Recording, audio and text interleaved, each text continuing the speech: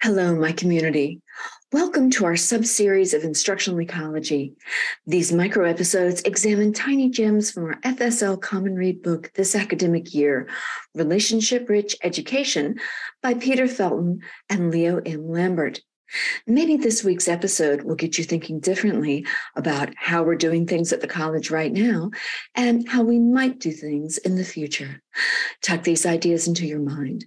Let them sift down into the rich soil of your thoughts where new ideas and ways of being begin to take root. Let's take a moment to connect with the reading. These are Sustainable Connections.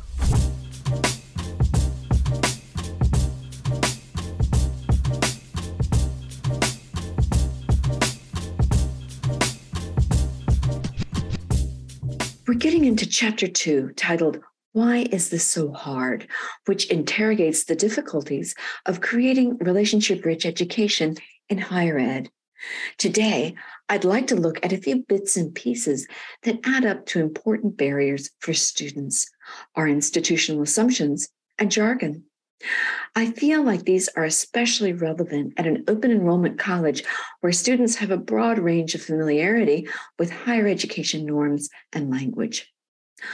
On page 47, the authors note, quote, because they have become higher education insiders, faculty and staff often don't even notice their own implicit assumptions or use of jargon.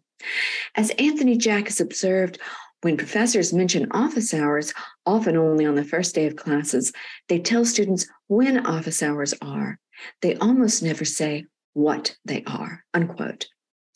The term office hours seems transparent. They are hours when a professor is present in their office, ready to assist students. But Jack's observation right away derails this assumption. For many students, especially first-generation college students who don't have a community preparing them for higher ed, office hours can seem mysterious and forbidding. Are office hours when the professor is grading or doing unknowable professor work that shouldn't be interrupted? They're in there, yes, but are they in there for me, the student wonders? Should I bother this important person and take up their time with my dumb or unimportant questions? Should I knock if the door is closed? Is it a bad sign if they close the door behind me? What if they know that I don't belong here and I betray myself by talking to them, calling attention to myself? A cascade of uncertainty around undefined terms ends up keeping students away from the time and place where they could seek needed help, confirmation, and targeted support.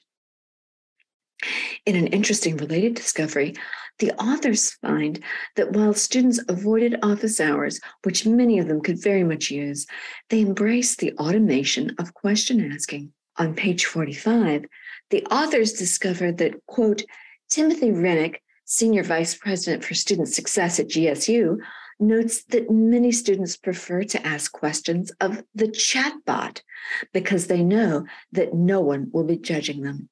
The fear of being seen as an imposter runs deep, unquote. The chatbot will only know what it is taught by its programmers, so its help is fairly circumscribed. But the bot will tell no tales, will make no judgmental remark or facial expression, or remember the identity of the asker. In an interesting irony, the chatbot is unrelational and inhuman, and yet it feels humane to students in the grip of imposter syndrome and uncertain about what is okay to ask and who to talk to. These examples seem like small things, but the authors anticipate that dismissal. On page 48 to 49, they address this directly. Quote, some of the concerns we heard may seem like minor issues, but when students already feel ashamed and wonder if they are imposters, even small misunderstandings and tacit cues can reinforce the internal narrative that I don't know what I'm doing and I don't belong here. Research on shame demonstrates that such doubts can quickly produce a form of learned helplessness, convincing students that they are bound to fail before they even begin. Imposter syndrome also has troubling correlations with anxiety, depression, and psychological distress among undergraduates. In short, students who experience college as a place and time of fear and shame are less likely than their peers to build the kinds of student-student and student-faculty and student-staff relationships that nurture belonging, success, and well-being, unquote.